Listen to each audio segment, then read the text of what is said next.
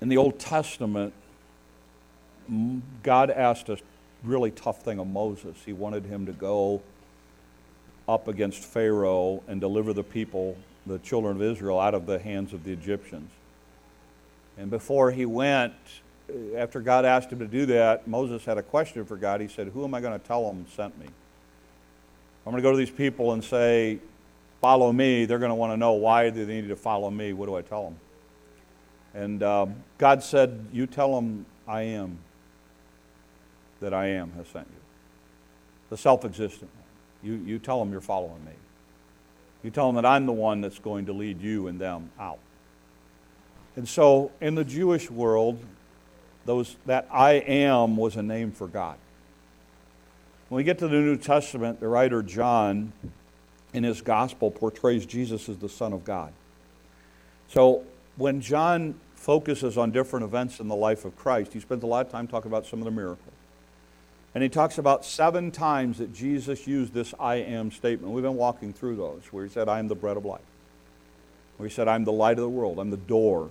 We talked about the idea of that being with the sheep gate. Last week we talked about the idea of the good shepherd. This morning and the next 2 weeks, we're going to be looking at the last 3 statements. And the last 3 statements, which you need to understand, occurred within about the last 2 to 3 weeks of the life of Christ. Because as Jesus' life progresses, what happens is the more that he claims to be God, the more of a target he puts on his back.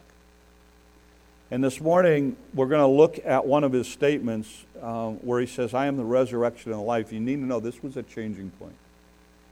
Because in the ministry of Jesus Christ, what he does that precludes this, to this story, everything pivots.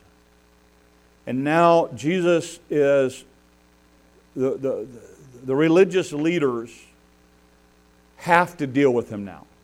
Up until now, they've been able to kind of deal with him. But now, he does something that makes it where they have to get rid of him. And so we're going to pick up the story, and it's the story of Lazarus. It's the story of, he was a friend of Jesus. Jesus is ministering. They come to Jesus, and they say, you need to know that Lazarus is sick, and we need you to go and help him. Now, you think about it for a minute. If somebody calls you and asks you to come and help, you pretty much drop everything to go help, don't you? I mean, that's what you do. That's what you do for a friend. I'll never forget when we were remodeling our kitchen, I was trying to do the crown molding in the kitchen. And the crown molding had these dental teeth in it, if you know what I'm talking about, if you know molding stuff. And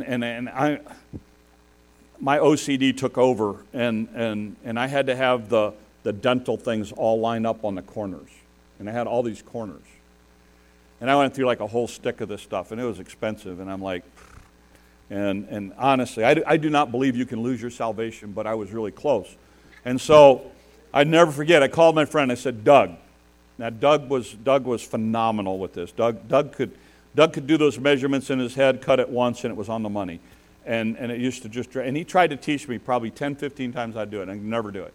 But he was really, really good at it. So I called Doug. I said, Doug, I said, I need you over here now. I said, I am fit to be tied. I said, the last part of the project, I said, this is driving me nuts. I know he dropped everything, came over and helped me, and in about 2 hours he had the whole thing all done. And all the little dental things in my house are all lined up. I mean, all the corners meet and everything. It was amazing.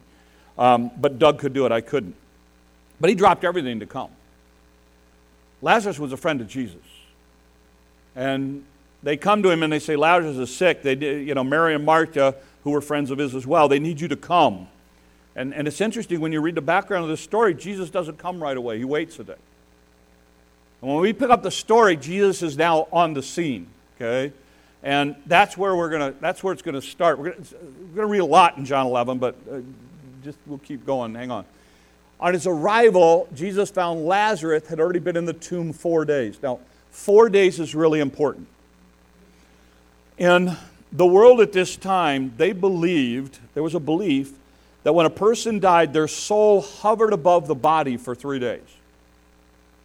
And that after 4 days, it was considered a creative act because now all of a sudden something spectacular had happened. So for 3 days, in their world, I'm not saying that's the way it is, in their world, because we know as Christians, the Bible says absent from the body is present with the Lord. So we don't believe that, but that was the culture at the time. So the culture thought for 3 days the body kind of hovered around. At the fourth day, finally the soul left the body. Okay, that's what. So it says there that he had been in the tomb for 4 days. Usually in this culture, you were buried in the first 24 hours. Okay, and even in most Jewish places, they buried the body right away. It says now, Bethany was less than 2 miles from Jerusalem. So this gives us another insight. This story is happening really close to Jerusalem, about 2 miles away, about the distance between here and Climbing Hill. Okay, so this is happening now, and Jerusalem. We are gearing up in the next 3 weeks for Passover. And Passover means that every male 17 years older was heading into Jerusalem for Passover. So it's kind of like the week before the Super Bowl. Everybody's starting to move into town and get all geared up for it. And that's kind of the idea. So everybody's kind of getting geared up towards Passover, which is going to be a big deal in Jerusalem. This is 2 miles away, so it's not that far.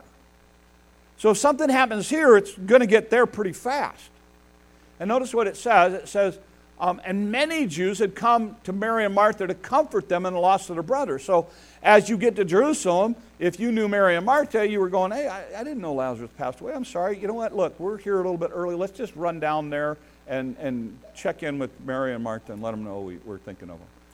And it says, when Martha heard that Jesus was coming, she went out to meet him. Now, this is interesting because normally in the Jewish process of mourning, there was this whole ritual thing where you spent like 4 days in this place and doing this, and then there was like another 20 days of this. And so there was this whole system.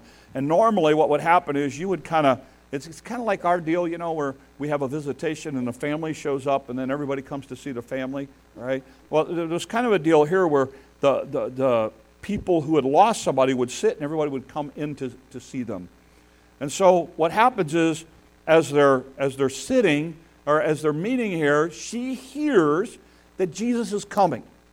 So she goes and leaves the house, and this would have been a big deal, to go outside, and actually outside of the area, to see Jesus and meet him before he gets into town.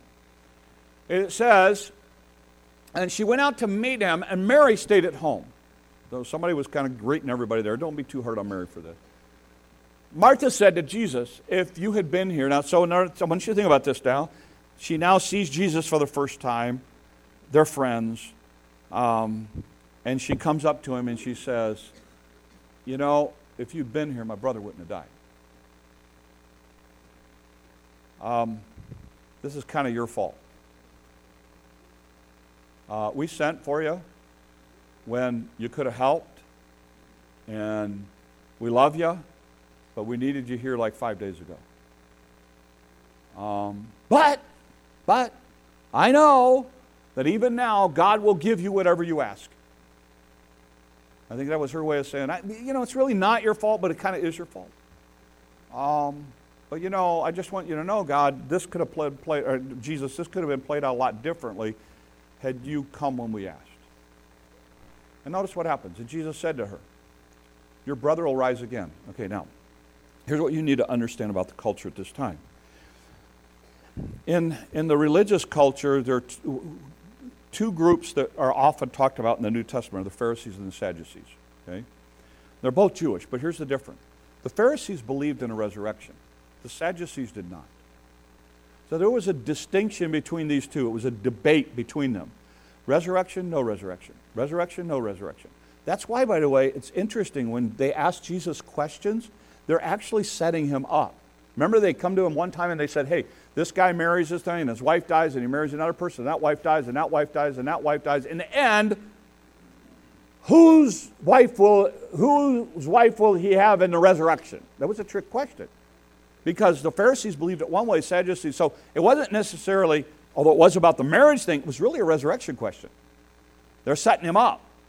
And so there's that belief. And so when Jesus makes this statement, he's kind of taking a position here. Your brother will rise again. And Martha answered, she said, I know that he'll rise again in the resurrection of the last day, along kind of the Pharisee route of what they believe. Jesus said unto her, I am the resurrection and the life. Now all of a sudden, now he's really, really got her attention now. Okay? And whatever few people are probably standing around there. Notice what he goes on to say. The one who believes in me will live, even though they die. You believe in me, you're going to live, even though you're going to die. And whoever lives by believing in me will never die. That's kind of a conundrum, isn't it? Okay, now wait a minute. You just told me that if I believe in you, I will live even though I'm going to die, and now you told me that I'm not going to die.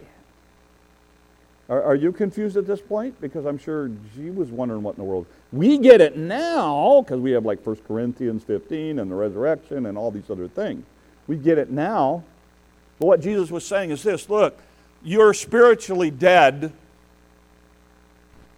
When you believe in me, you're going to die, but you are now spiritually alive, so now you're never ever going to die.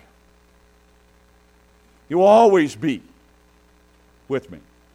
And then he looks at her and he says, do you believe this? So, Martha, is that what you believe? Notice what she says. Yes, Lord, she replied. I believe that you are the Messiah, the Son of God who has come into the world. And after she said this, she went back and called her sister Mary aside. The teacher is here, she said, and he's asking for you. When Mary heard this is why I say don't be too hard on Mary. When Mary heard this, she got up quickly and went to him. Now, Jesus had not yet entered the village, so he's still kind of outside the city limits there. But he was still at the place where Martha had met him, and when the Jews who had been with Mary in the house comforting her, notice how quickly she got up and went out, they followed her. So in other words, they're there to see her, and all of a sudden she jumps up, and she starts to head out of the house, and they're like, well, I don't know what. And notice what it says. They were supposing she was going to go to the tomb. They thought maybe she wants to go visit the tomb or the graveside, so let's go with her. And they follow her, and then notice what happens. It says, and when Mary reached the place where Jesus was, she saw him and fell at his feet and said, have we heard this before? Lord, if you had been here, my brother would not have died. In other words, this is kind of your fault. And when Jesus saw her weeping, and the Jews who had come with her also weeping, he was deeply moved in spirit and troubled. Where have you laid him, they said. Come and see, Lord, they replied, and Jesus wept. Now, you're going to see Jesus on only 2 occasions that we have recorded in Scripture cry. This is the first. Okay? It tells you something of the empathy needed. Now here, I just want to, can I take a rabbit trail for a second? Okay. Jesus is God, right? He knows that he's going to raise Lazarus, right? So why is he crying? He loves Lazarus, and he cares about Lazarus, but I don't think he's crying for Lazarus. I think he's crying because, this is my rabbit trail theory, not Bible, my opinion. I think he's crying because he sees the result and the impact of sin on people because we die because of sin. This isn't the way he originally set it up, but because of sin, death now comes into the picture, and now he is faced face to face with the reality of how sin and death has impacted all of these people, and he is weeping because he's as brokenhearted over it as they are. I think that's, by the way, the other reason that he cries the other time, when he starts to realize what these people are going to go through when the temple's destroyed. And I think there's an empathy on his part. And then he goes on, notice what he says. Then the Jews said, see how he loved him. See, I think they missed it completely. They thought it was all about Jesus and Lazarus. But some of them said, could could he who opened the eyes of the blind man have kept this man from dying? In other words, again, so now what are they saying? You know what? This is kind of his fault. I mean, if he is who he says he is, he could have stopped this. You know, God, you could have done this a whole lot differently. This didn't need to happen. And Jesus, once more deeply moved, came to the tomb. It was a cave with a stone that had laid across the entrance. Take away the stone, he said. Okay? And again, some of you have seen a picture where the stone rolls. It may have been that. It may have been just a hole in the ground like a cistern with a lid over top of it. It may have, there's all different kinds of ideas, but the idea is it was sealed up. And notice what it says. Martha now, I love this. I love how authentic the scripture is on stuff like that. Martha, the sister of the dead man, said, by this time there's a bad odor. He's been down there 4 days. Jesus, I'm not trying to tell you what to do, but this ain't going to smell good. Are you really sure this is what we want to do? Why? She can't see anything past what has happened. She's stuck in the past. He's dead. He's never coming back, blah, blah, blah, blah, blah. And all of a sudden now, Jesus says, okay, and I don't know what they're thinking. I don't know if they're sitting there thinking he wants to see him one last time. I don't know what they're thinking here. And Jesus says, okay, take the stone off. And Martha goes, that's a bad, this thing is going to stink to high heaven. This is like pulling the lid on a septic tank. You do not want to be around. Okay? And notice what happened. Then Jesus said, did I not tell you that if you believe, you'll see the glory of God? So they took away the stone. Then Jesus looked up and said, Father, I thank you that you have heard me. I know that you always hear me. But I said this for the benefit of the people standing there, that they may believe that you sent me. In other words, it's almost one saying, okay, Lord, just so everybody understands this is you working through me, I want everybody to know I'm asking you to do something here. So, again, so that God gets the glory. And then notice what happened. When he had said this, Jesus called in a loud voice, Lazarus, come out. Now, we lose this, but I want you to stop for a minute, and I want you to put yourself in this scene. He's been in that tomb for 4 days. You've been mourning his loss. You were brokenhearted for Mary and Martha. You have followed them to the tomb, and now this guy is asking for the stone to be taken away. And now this guy is talking to dead people. And he says, Lazarus, come out. I love the scripture. The dead man came out, his hands and feet wrapped with strips of linen, which is the way they would, kind of a mummy thing, and a cloth around his face. So this guy comes out doing this thing, and these people are standing there. And now, I think we lose this. By the way, it's interesting. In this story, they have to unwrap him. In the resurrection of Jesus Christ, he unwraps himself and lays it there. That's significant. But he comes out all wrapped up. And I think what happened is people are in such awe. They're just standing there with their mouth dropped. And Jesus has to look at him and go, unwrap him. Unwrap him. Don't just stand there. Go help that guy. Because they are so overwhelmed, I think, by what they're seeing. Now, you need to understand that if you're in this culture and you're 2 miles away from Jerusalem and the focus is Passover, and all of a sudden, 2 miles away, it's a dead man walking.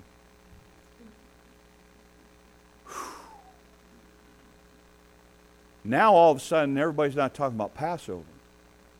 Everybody's talking about a resurrected Lazarus.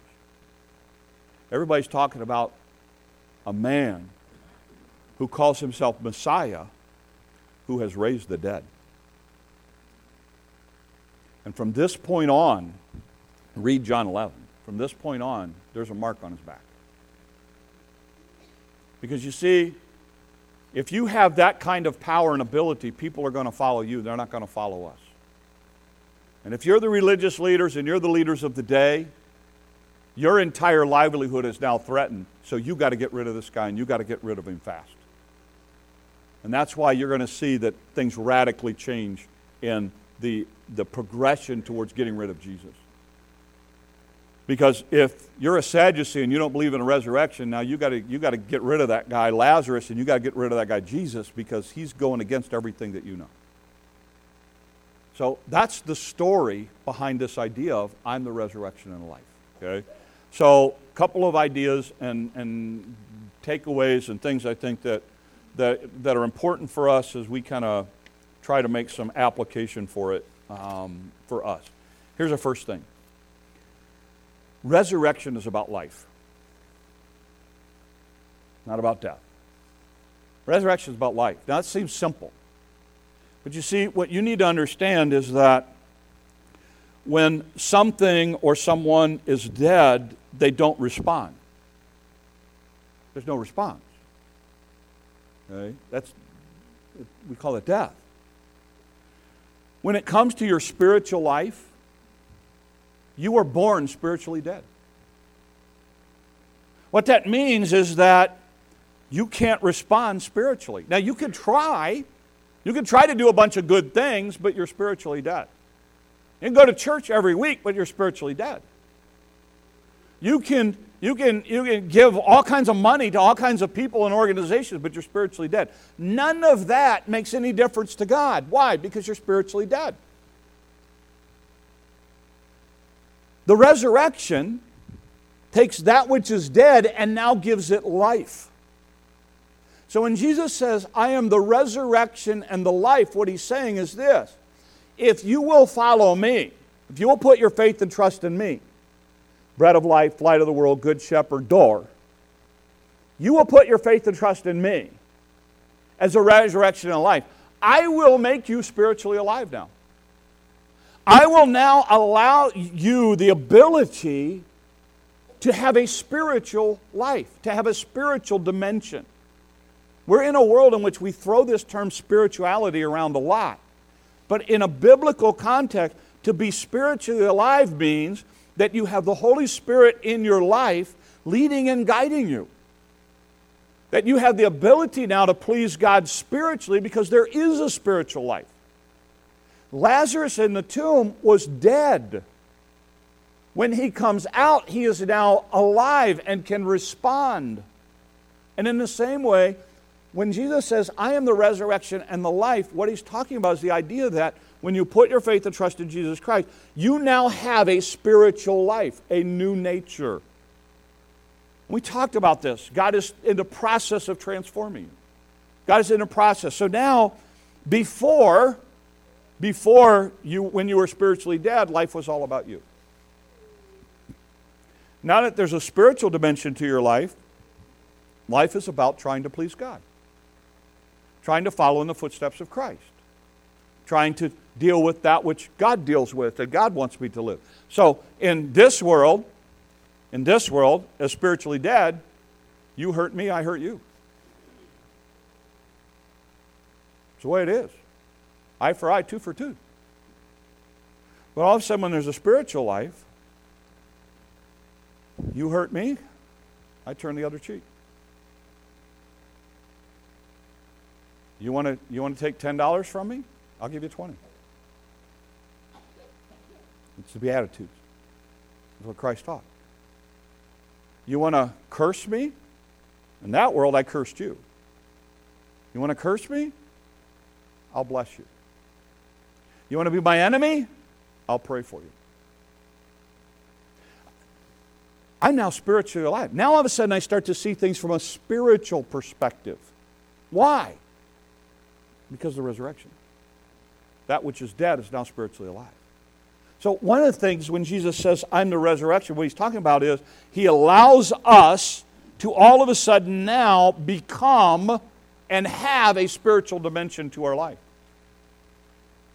Second thing, the resurrection is a person. It's not a force, it's not an entity, it's a person. It is personal. You heard me say this over and over again. Look, following Jesus is about a personal relationship. It's not about this entity or force or this thing. It's about a personal relationship with Jesus Christ. In my world, I have a front row seat to life. I see people at their best, I see people at their worst. I watch families go through incredible, I'm fortunate where, I'm the one who gets a call to say, hey, look, we just had a baby. Hey, look, we just had this, and we're celebrating this, and I get to be a part and see some of that, or do a baby dedication and things like that, or a baptism, and I get to be a part of some of those really great events, or somebody calls and says, hey, would you marry us? And you get to be a part of all of that. And that's awesome. Those are so exciting. But I also see life on a front row seat at the end too. When people are struggling. When a simple thing as a breath is a big deal. When people are coming to the end of that journey of life. And here's what I've observed. I don't care what you have. I don't care how much you made. I don't care your title or your stuff. When you get to that end point, people want people. They want somebody with them holding their hand. They want somebody in the room. They want a person. I've never heard somebody look at me and say, oh, if you could just park my combine outside the window so I could see it one last time. I haven't, if you could just bring the motorcycle by so I could just like sit on it one last time, then my life will be fulfilled. I just don't see that. I see people who maybe want to take one last ride or get on a boat one last time or take that one last camping trip. I see that kind of stuff, but not at the very end where they go, bring me that thing. It's about people. Because God designed us that way. And I want to challenge you to understand that the resurrection is a person. It's about having that relationship with Jesus Christ. Because people, that connectedness is so important. Not only that, not only do you see the idea of the resurrection being a person, it has this idea or this concept of life. But here's what you see in the story, and you see this over and over and over again. Jesus focuses on the present and the future. They focus on the past. The thing about the resurrection that I love is it gives me the ability to handle the present and a hope for the future. The resurrection doesn't focus on your past. I mean, how many times did we read it here? They see Jesus the first time and said, you know what? 5 days ago. Had you been here 5 days ago? Let's talk about 5 days ago. And what does Jesus say? Let's not talk about 5 days ago. Let's talk about right now. And then Mary comes. Oh, let's talk about 5 days ago. And she's going, no, let's talk about right now. And the crowd going, you know what? Let's talk about 5 days. And Jesus goes, no, let's talk about now. And even when Jesus tries to do something in the present, they drag up the past. He's been in there for 4 days. Don't do that now. He's been in there 4 days because God had such a bigger picture. And I see this so often with believers in particular who they want to spend all the time living in the past. Oh, I can't serve God because of this, or I can't do this because of this, or if you only knew that, or if you only knew that, or why did God let that happen, or if God would have done this, then it would have played out so different, I wouldn't have had this. Look, stop. Look at where you are right now. Because right now, God will give you the grace and the strength for today and the hope for tomorrow. That's the resurrection. And the more time you want to spend looking at the past, beating yourself up over the past, dwelling in the past, the less you will be able to go forward. I personally think you're just like in the days coming when there's going to be ice out there and you're going to get on a patch of ice and you're going to spin your tire and you ain't going to go anywhere. And I see people who spend all of their time and energy talking about what had happened, what was in the past, instead of moving forward.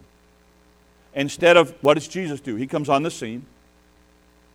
Oh, if you'd been here 5 days ago, you could have fixed it. No, I can fix it now. Let's deal with today. Why don't you take me to the tomb? Okay, good. All right, take the stone off. Oh, we can't do that.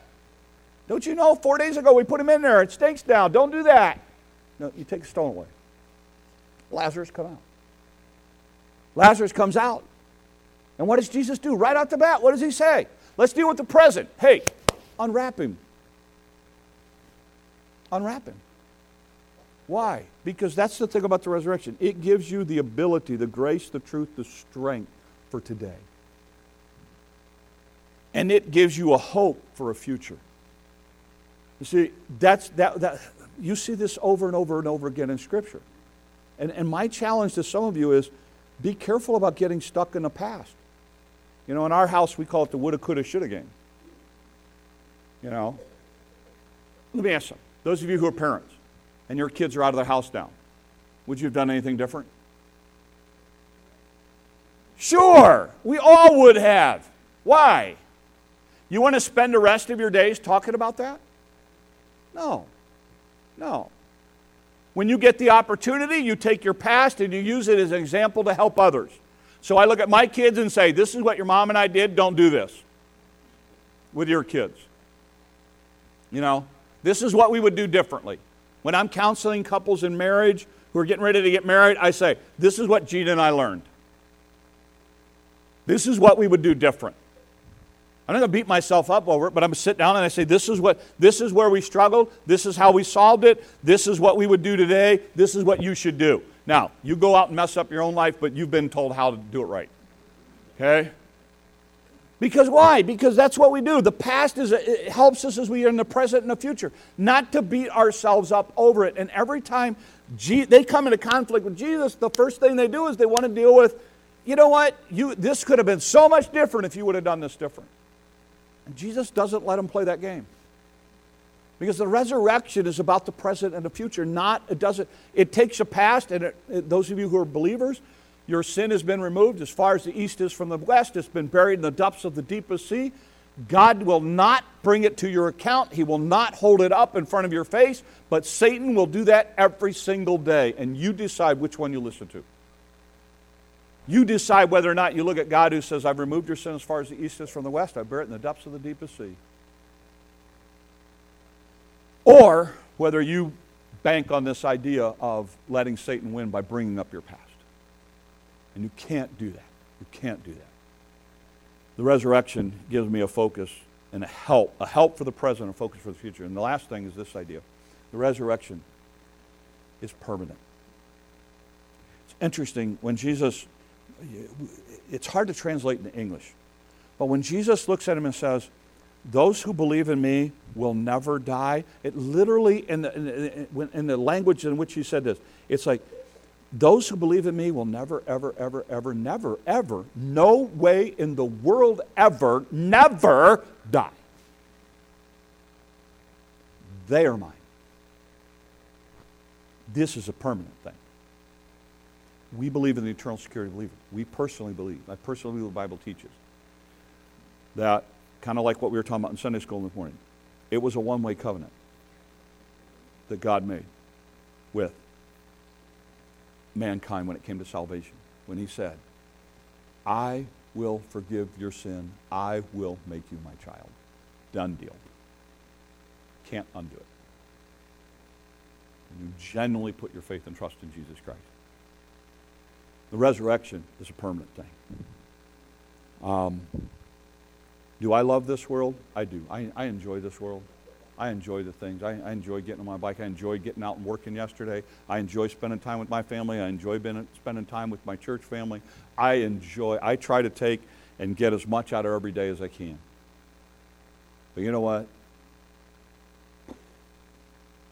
I ain't hanging on to this place real tight. Because this is temporary. My real home, my real world is with Christ forever in eternity. This is just a stopping place. This is just a camping spot. And I look forward to the day that I meet loved ones and family and friends. People who I have buried, people who I have stood at their graveside. I look forward to the day that it is, we get to meet again. And that's because of the resurrection and life.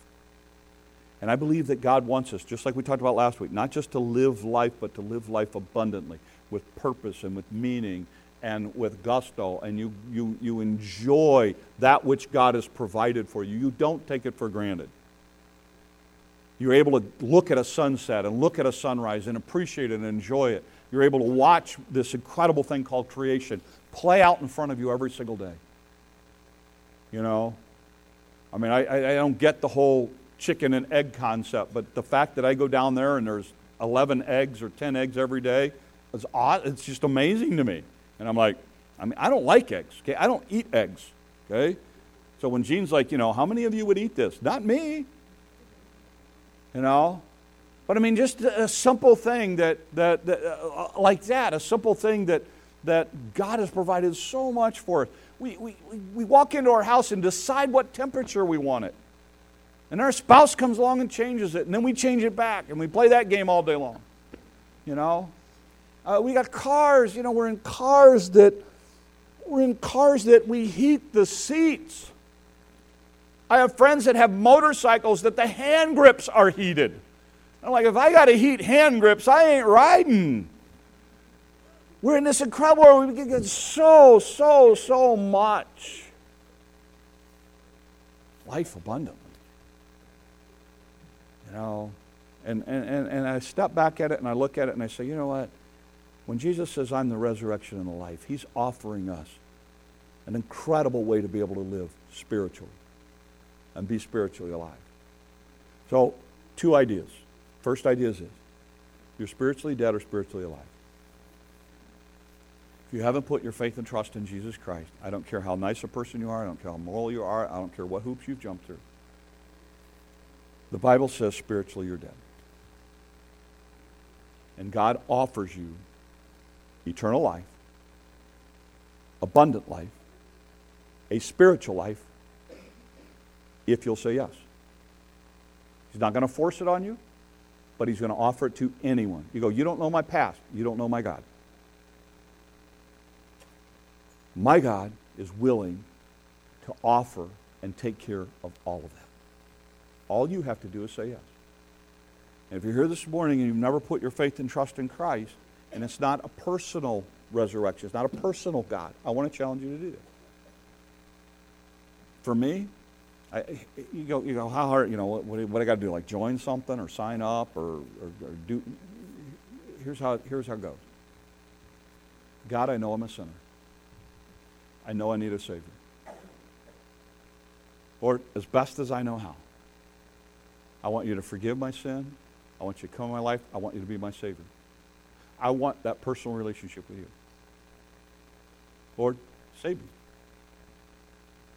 The Bible says, whoever does that, whoever calls on the name of the Lord, shall be saved. Not might be, not could be, not hopefully will be, shall be. Done deal. He goes, it's got to be more complicated than that. Why would God make it more complicated than that? Why? He wants as many people into His kingdom as well, but He's not going to force you into it. And if you decide you want to live in your dead in your sin, then that's how you're going to live. And when you die in your sin, and you stand before God with your sin. And God and sin don't mix. Or you put your faith and trust in Jesus Christ, and you become alive spiritually, and God takes care of your sin once for all. Past is past. And it's a whole new way to live. You're spiritually alive or spiritually dead. Second thing is this. For those of you who are spiritually alive, you put your faith and trust in Jesus Christ.